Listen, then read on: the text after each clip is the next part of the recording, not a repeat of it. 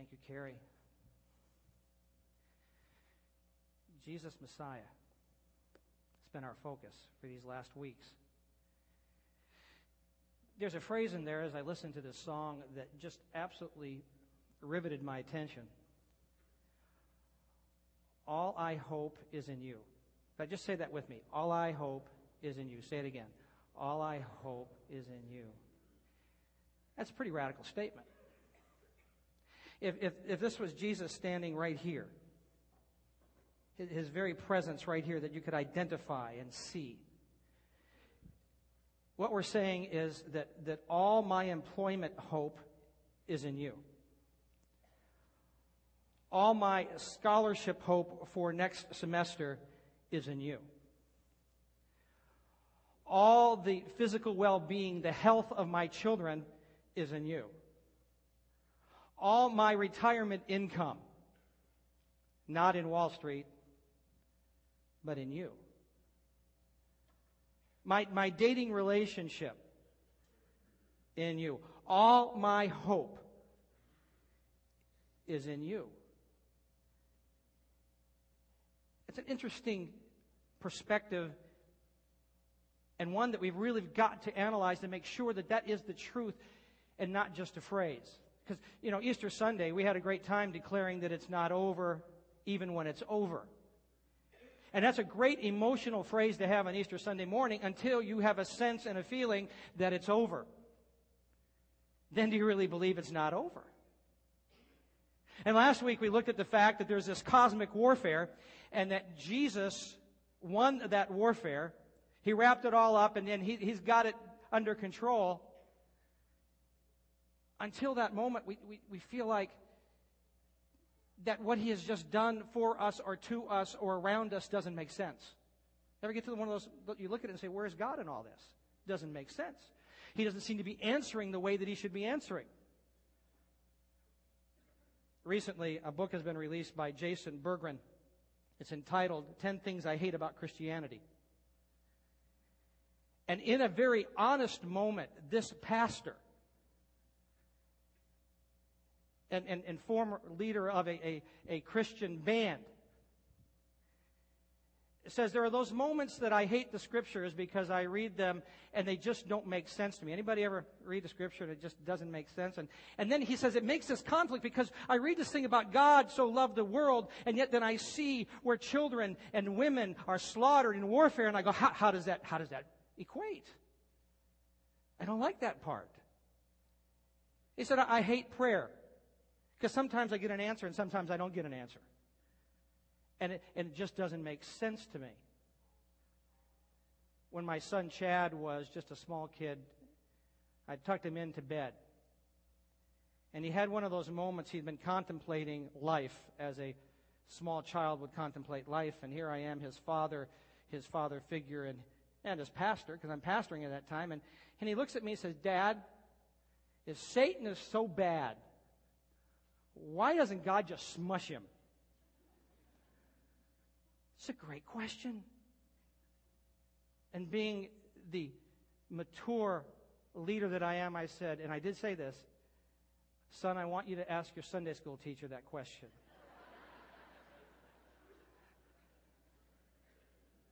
Look, if we are so godly and we claim that we're a godly nation and we've got people praying, why didn't God just invade Iraq before we had to?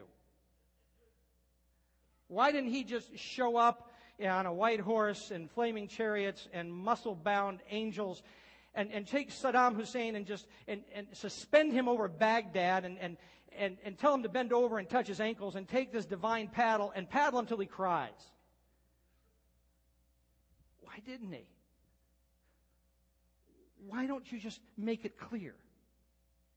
Why don't you remove all doubt? Why don't you give us this undeniable conviction so that it's not questionable who you are? And when those people come to my door and they want to convert me to their religion and they tell me that Jesus could not be God, why do you put up with that, God? Why don't you just make it clear? Why don't you give irrefutable evidence that just they'll go, whoa, yeah. See, the showdown in the desert dealt with that very issue. It is at this moment that Jesus has gone to the Jordan River and he is baptized, and the Holy Spirit comes on him in a form of a dove, and it's got to be more than just a bird landed on him. There had to be this spiritual awareness that there was something spiritual happening that the people were aware of, and then this voice of God who says, "This is my son. I'm so pleased with him. I love him deeply."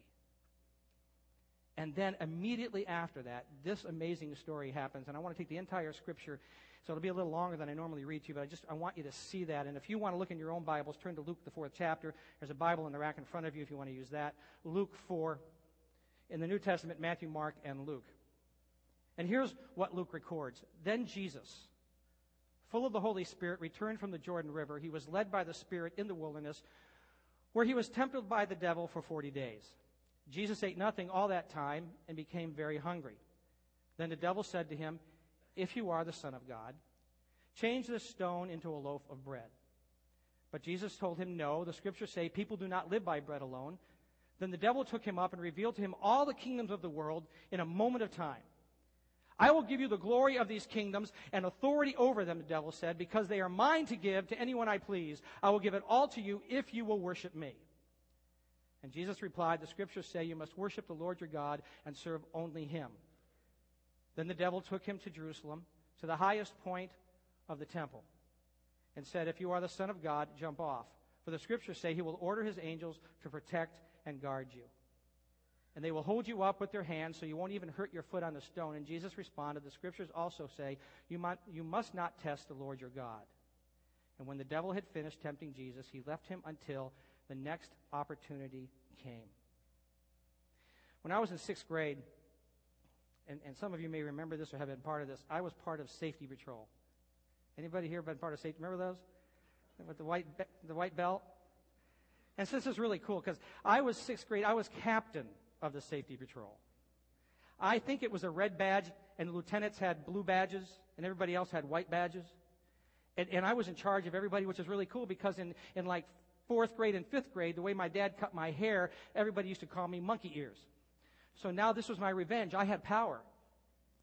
And so as captain of the Safety Patrol, I got to tell everybody, "Slow down. You can't run.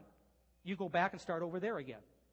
You can't get on that bus right now. Stand in line. I'll tell you when you can go." So I was pretty cocky. I had power. Until that guy came by, and some of you may know him, some of you may be him. He liked 6th grade so much he'd been in it 4 times. He was a tough guy, a street fighter. So he came by and I said, "Slow down." He turned to me and said, "What'd you say?" I said, "Slow down." And I kind of pointed to the badge. He said, "I don't have to." I said, "Yes, you do. I have the authority. I don't care what you say. What are you going to do about it?" So then I got real cocky. I said, "You know, if I didn't have this badge on right now, you and me right now, buddy." So before I knew it, he went to the gym, to the coach, because we had this thing when I was growing up in 6th grade at Wetzel Road Elementary School in Liverpool, New York. We had this deal where if students got in a fight, they would bring you to the gym. If guys got in a fight, they'd bring you to the gym, and the gym coach would put gloves on you, and you'd duke it out. And so next thing I know, the guy walks by and says, 8 o'clock tomorrow morning, you and me. Coach is ready. It freaked me out because here's a guy with street fight experience, and here I am with a badge and a bluff. That's it. I didn't show up. I didn't want to get pummeled. Now look, Satan is not omnipresent. He's not everywhere at once. He is not omniscient. He does not know everything. So when Jesus shows up, he's trying to figure out who this is too. He doesn't know if this is just a really nice guy, because he's heard word. He was either there or heard word that there's this voice that said, "This is my son, whom I'm well pleased." So he's trying to figure out this whole thing, and he's looking at this man, and he's trying to figure out, is this a nice guy who God likes? Is this a theophany? Is this an image of God on earth? Is this some hologram of divinity right here? Is this an angel with limited powers such as he has? He doesn't see the God badge on him, but he's not sure who he is. So he wants to know, who are you and how much power do you have? Because I'm not going to step into something where I'm going to get pummeled. And so because this is his home court, this is his home arena, he throws the first jab. And he says to him, if you are the Son of God, change these stones into bread. Because you see, if you are the Son of God, you're this God person, then years back, when the children of Israel were walking through the wilderness for 40 years, you made bread for them every morning and you gave it to them. So if you're God, now in this 40-day experience of yours, do the same thing. Let's see it. Show me some bread. If you are the Son of God, here on this temple, the very pinnacle, throw yourself down and, Son of God, have Daddy catch you. Show who you are. And if you are the Son of God and you're not wearing the God badge, then you don't want to take me on, dude. Because I cause great hurt to all who are human, so you don't want to deal with this. So why don't you just tap out right now and we won't fight, and I'll give you what you wanted. Take the easy way. But what he doesn't understand is that Jesus is entering with a force unrecognized and a power misunderstood. In an amazing stroke of power, Jesus chooses weakness to reveal strength.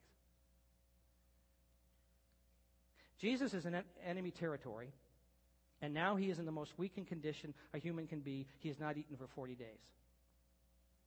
But what Satan doesn't understand, and what we need to understand, is that during those 40 days, every day of every moment of every day, Jesus was saying this to the Father: I want what you want, not what my desires want.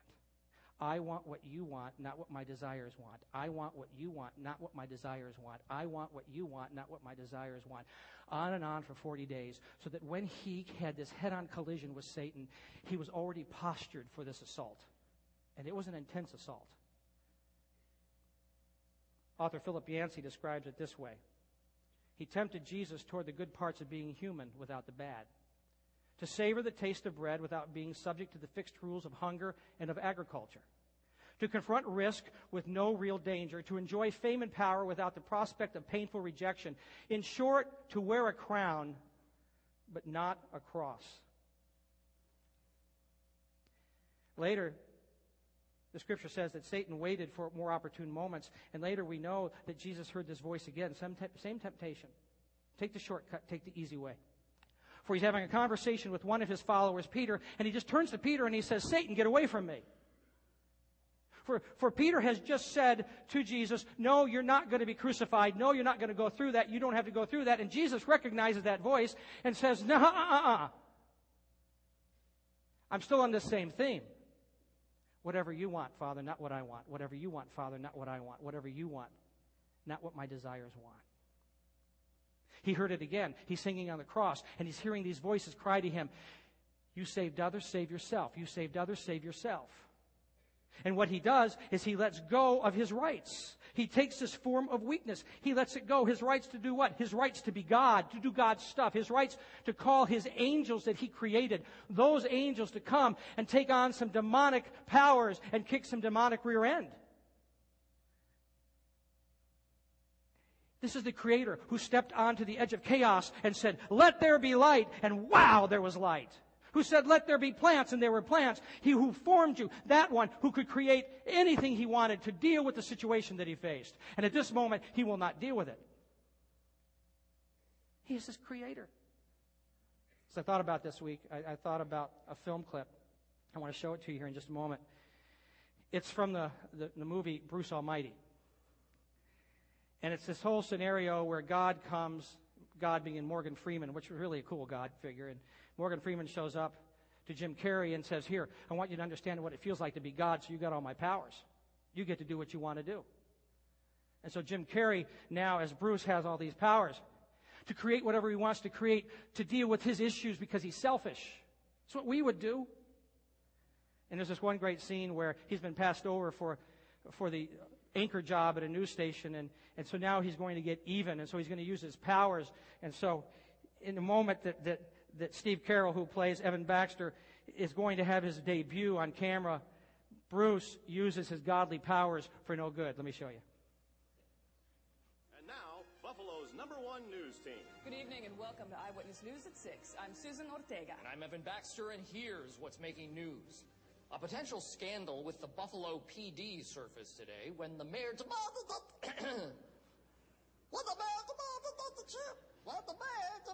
the chief of police as a response to allegations. Sorry, I'd say perhaps something stuck in there. Somebody get some water, please. Yeah, it looks like my new co-anchor may need a glass of water.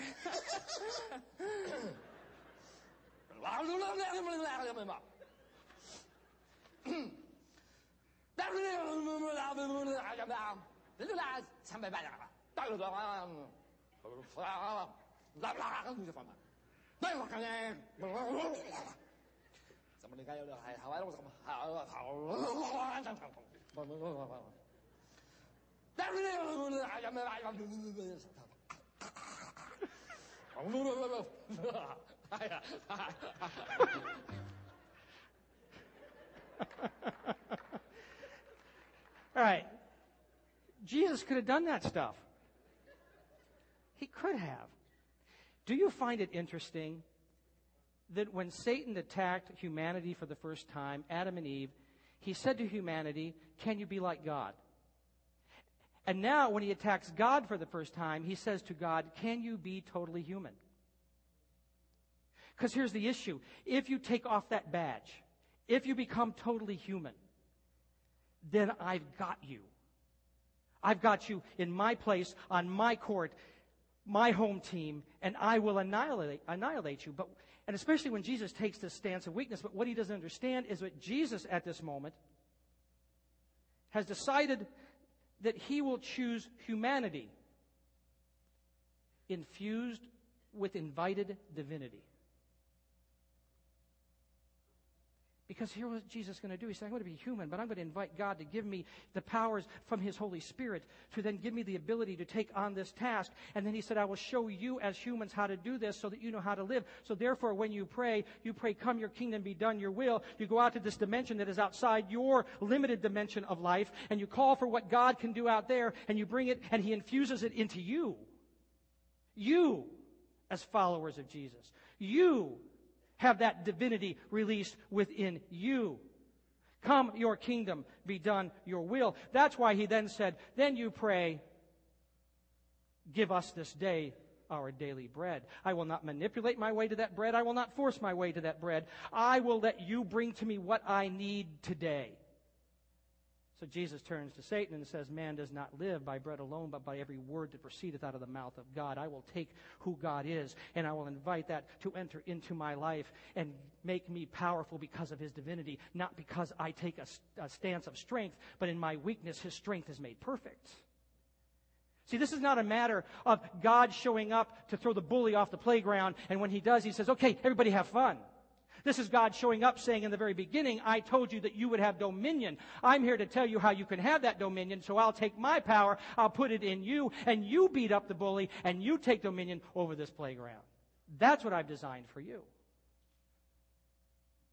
Now, if that's the case, that we have to choose this weakness to reveal strength, then we have got to proceed in the manner that He proceeded, and it's this way that Jesus chose anonymity to reveal presence. So what's wrong with asking about bread? Why should it be wrong for Him to say, and why is it a temptation? Here, make this bread. Because you know that later on, Jesus is going to make bread and He's going to feed 5,000 people. No sin in that. And what about this thing of being thrown off the temple pinnacle? What's the deal? Is He afraid of death? No, because later He'll overcome death. So what's the issue with that? And this whole thing of taking the kingdoms now, because later He's going to be called King of Kings. What is the issue? The issue is this. It is not the end result, but the process used to get there that declares what kind of Messiah He'll be. See, He could have chosen to be the popular Messiah. Hey, I can do miracles for you. I can make bread like the Romans do and give it to the citizens and they'll be happy. I can make all this bread. I can do miracle after miracle after miracle. And we have this mistaken identity in the world today, or this mistaken idea that our identity is found in our popularity. If I can just be popular, then people will come. And we brought that in the church. If we can have miracles in the church, people will come from all over the world, and then Jesus will be seen, and it'll be great. It'll just be wonderful. So we start having miracles, and people start coming from other churches and other places, and they pile in, and the hotels fill up, and we say, oh, that's great. Let's go down to the convention center. We can't hold everybody. So we go to the convention center. We have the miracles. Hey, let's bring in TV. Let's beam it all over the world. And so then we have the miracles, and we have the books, and we go on the circuit, and we have the television program, and it's all so wonderful. Except Jesus would always say to those that he healed, quite frequently he would say to them, why? Because his power is not to build a crowd. It is to heal an individual.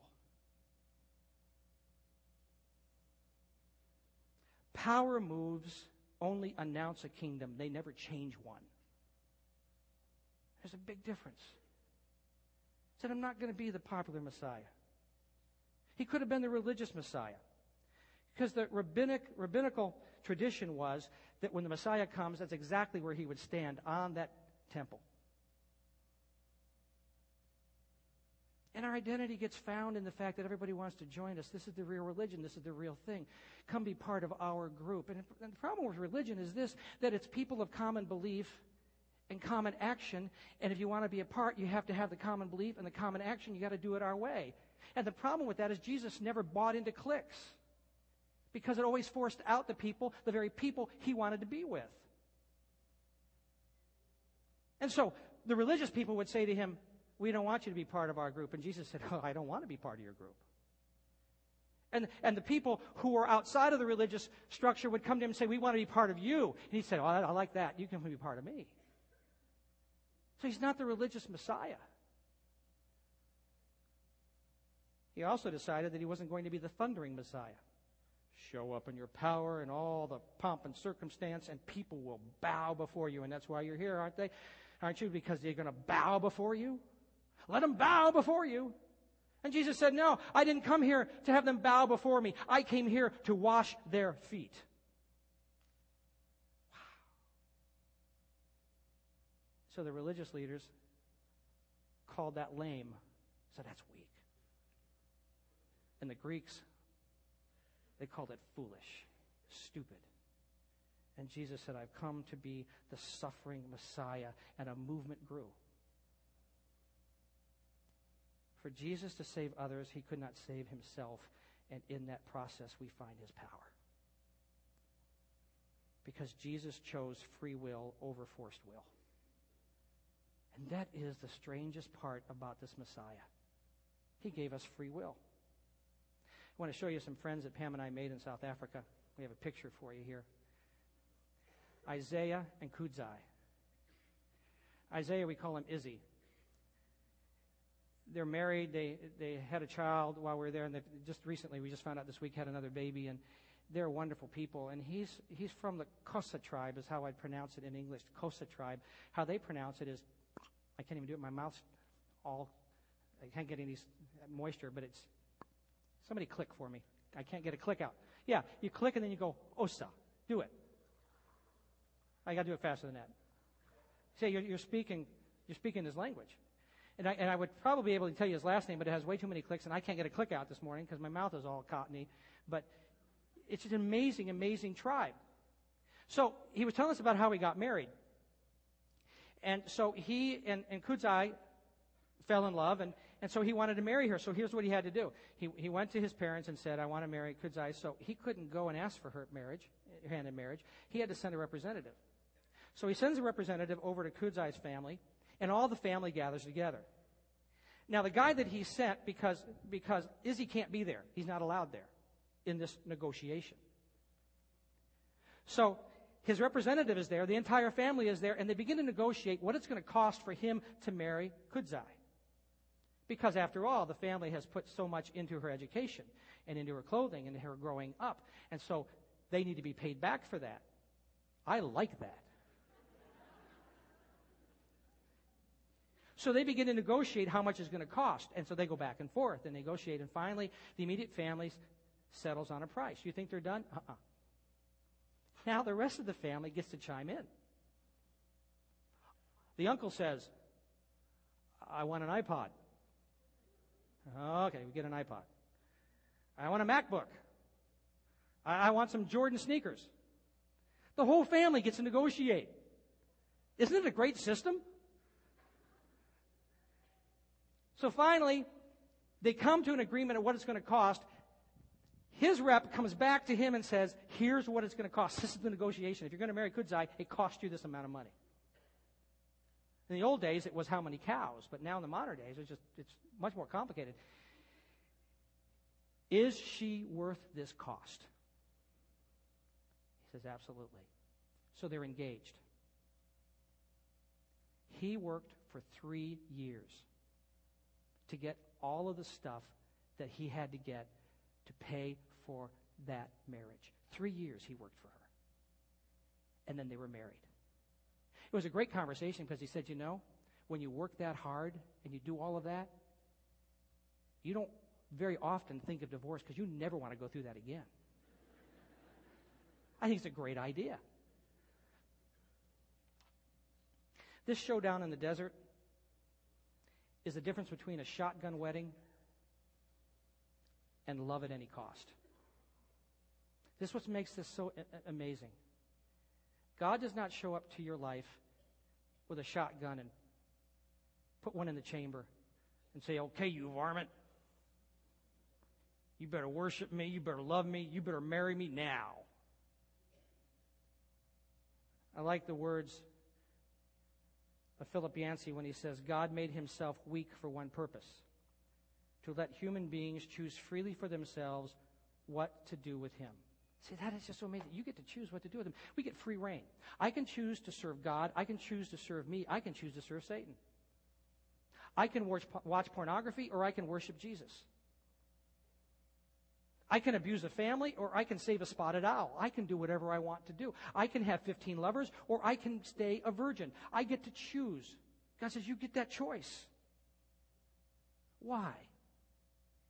I like the words of George MacDonald. I think you have it on your notes there. It says this: instead of crushing the power of evil by divine force, instead of compelling justice and destroying the wicked, instead of making peace on earth by the rule of a perfect prince, instead of gathering the children of Jerusalem under his wings, whether they would or not, and saving them from the horrors that anguished his prophetic soul, he let evil work its will while it lived. He contented himself with the slow, unencouraging ways of help essential, making men good, casting out, not merely controlling Satan. To love righteousness is to make it grow, not to avenge it. He resisted every impulse to work more rapidly for a lower good. See, the problem is this: power can force obedience, but only love can summon a love expression in return. Jesus didn't say this: if I can perform miracles, if I can totally convince you, if I can wrestle you to the ground, then I'll draw all men to myself. He said, if I be lifted up, if I die for you, if I show you that expression of my love, if I give you everything that I have for you, it and that alone will draw you to me.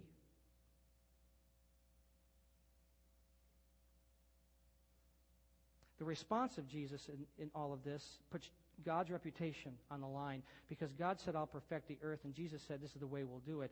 I will love these people into your kingdom. And my death is worth the cost of giving them the freedom to choose. The problem with that plan is that love can be rejected. We can ignore it. We can curse it. We can beat it. We can crucify it. Then use power. Well, the problem is this: that love, not power, only love, not power, can restore something broken.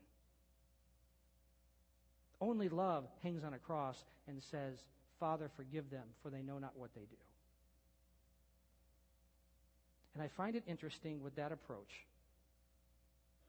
that what seems to be a weak move on Jesus' part is described this way, that he goes into the wilderness full of the Holy Spirit. But when he comes out of this expression, this time, this temptation, it says he came out full of power. Jesus won the showdown at the desert. Not by popularity, not by overwhelming force, not by total conviction, but by a call of love. Now hear me clearly. He won us over by a call of love, and that's all you're going to get from him, because that's all you will ever need.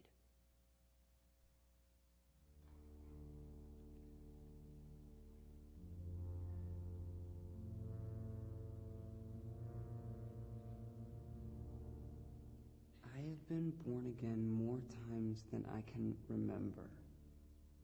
More times than anyone ought to, anyhow. Altar calls, raise your hand if you want Jesus in your heart moments, first-time commitment prayers, then recommitment prayers. I've been slain in the Spirit, and I was even born again at a Billy Graham crusade. Nothing ever seemed to stick.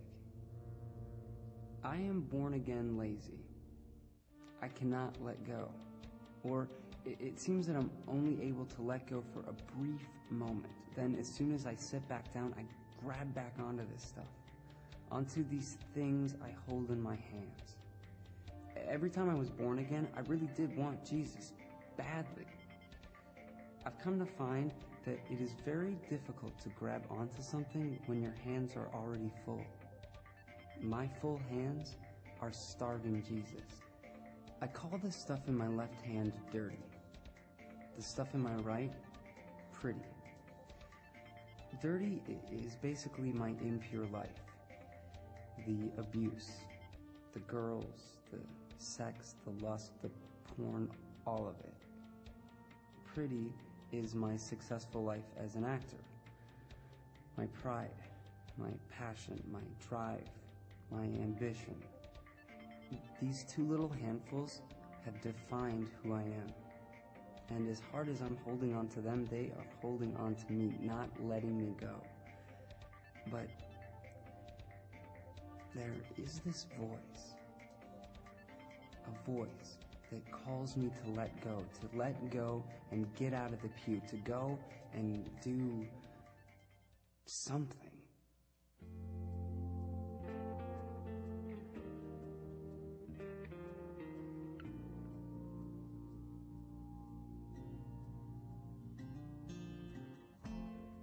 It's 4 a.m., and I can't remember the last time it was that I slept. I keep pacing my apartment.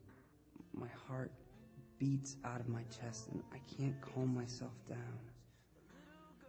This has been going on for weeks now. That voice, it's getting louder. Let go, it says. Let it all go. How, though?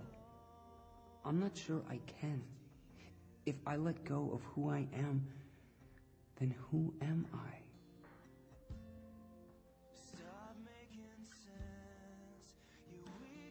Then it comes. Like a quiet cloud, it comes.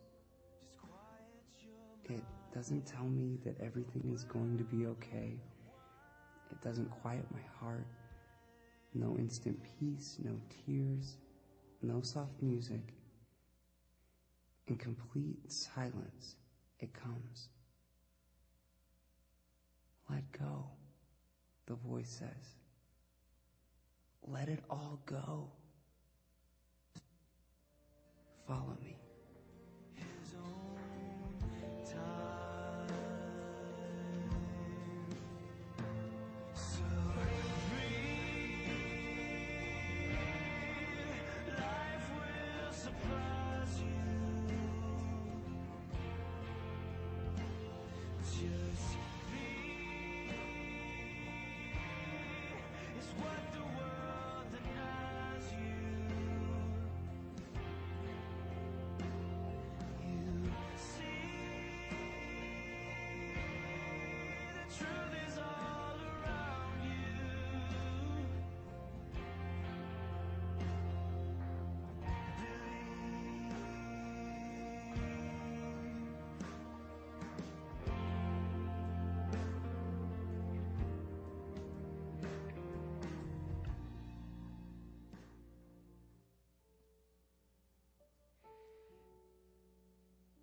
He's a Messiah. He's not going to overwhelm you. And chances are you're still going to have questions about Him and what He does.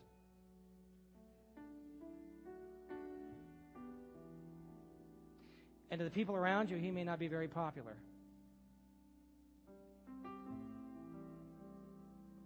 But He just comes out of love, a call of love to say, let it go and follow me.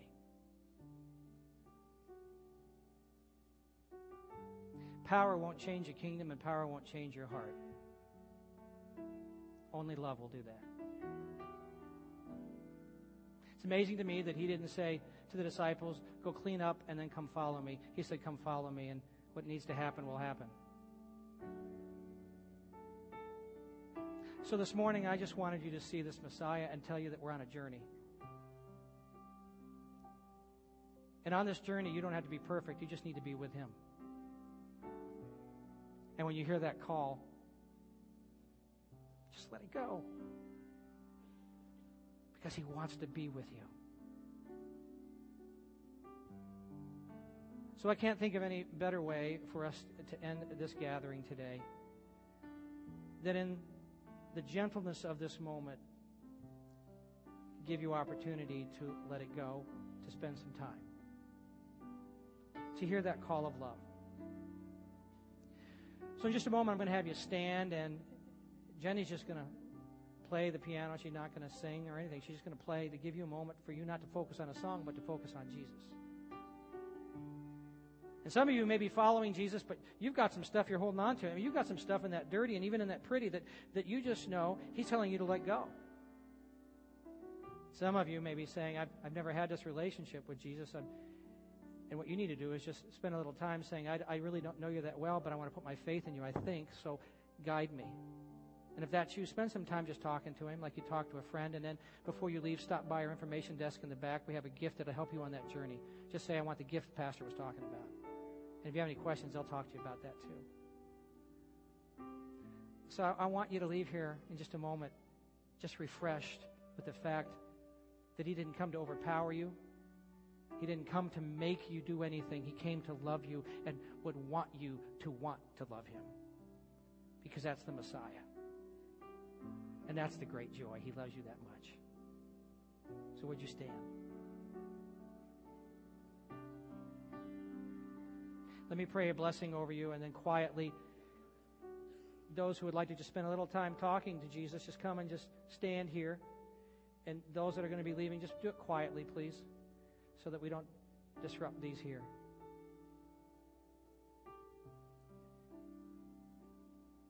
So may you in your journey today discover Messiah. May you hear His call to be with you, to help put your life perfectly together. He is the one who sings over you. He is the one who dances over you. He's the one who takes great joy in you,